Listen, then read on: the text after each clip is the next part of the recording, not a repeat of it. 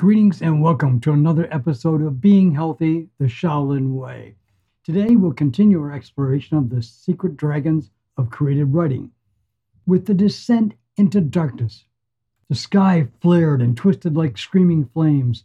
I saw it in the congealing reflections ripping across a teenager's sunglasses.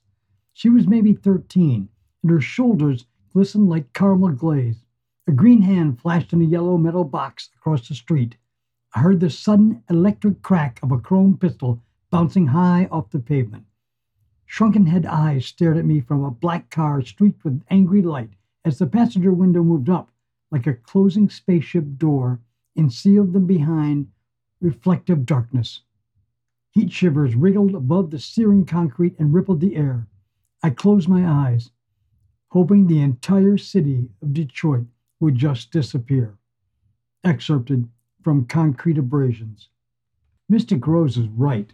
The dragon of putrefaction does sound horrid, and it is a horrid experience to meet the dragon of putrefaction. But without confronting the dragon of putrefaction, there is no way to meet the beautiful dragon of fermentation, which dragon represents, in her own beautiful way, the birth, or rebirth, if you will, of a new writer. When writers first begin to achieve success and become recognized as real writers, not those who stay at home hoping they will, someday, see their name in print. They begin to move away from the creative mindsets that finally brought them their success.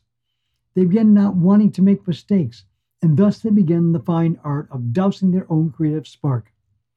We try and fit in as writers, and the quality of our work becomes more acceptable and less volatile. We develop a more mature voice, less edgy, less in your face, and more reassuring to the social culture around us. If you study the lessons from the first four dragons of creative writing, you'll have a measure of success as a writer. Perhaps you will achieve the blessing, curse of being published. This is when writers take stock of themselves in a serious way. We see the chance of success as possible, but oh so very far away. But we see the chance of public failure as growing closer with each chapter or verse we write. So we begin to play it safe. The imp of the perverse has become our literary agent. Suddenly, we are ever more conscious of others' opinions. How will our work be judged? What kind of reviews will our work garner? Do we have a theme in our work? If not, and we could be judged as not literary enough. Are we not economical enough? Then we write purple prose. The judges, after all, are always qualified to judge our work and find it wanting. A critic may bemoan our lack of tension or, God forbid, an unclear character arc, because no story can really be any good without the author prostrating himself before these golden rules, can they? Certainly not. That would be like living in the Matrix without first having watched the movie to show us how to behave in that fictional construct. At these moments, we have doused our creative sparks with fear and buried them in muck and slag of egotistical sensitivities.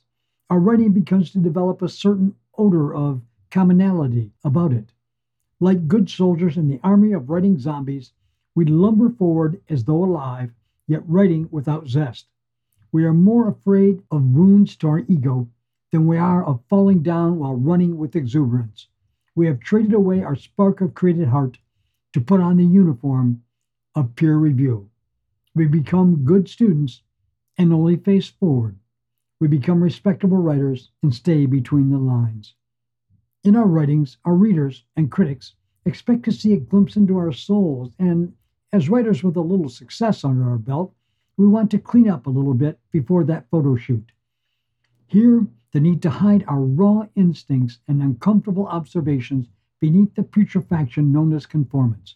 It is a black and murky thing for writers to slip a leash around their own neck and then heel to the side of convention. Somewhere below that ugly darkness float the scattered points of creativity that made that person into a writer in the first place. But if we don't succeed in our confrontation, if we don't dive into the decomposing darkness of ourselves brought about by our initial success, then we will not be able to break the surface again with our lost creative sparks held tight in our fists like captured fireflies. We will never be able to look about that inky mess and gaze on the radiant beauty of the dragon of fermentation as she rises up from the dark and into the night sky. To writers, achieving that moment gives the right to release our handful of recaptured creative fireflies and send them skyward with her as she rises toward the constellations. This is the end of today's episode. If you'd like to learn more about the monks of the Shaolin Temple, please visit ShaolinTempleUS.net. And until we next meet, I wish you namaste.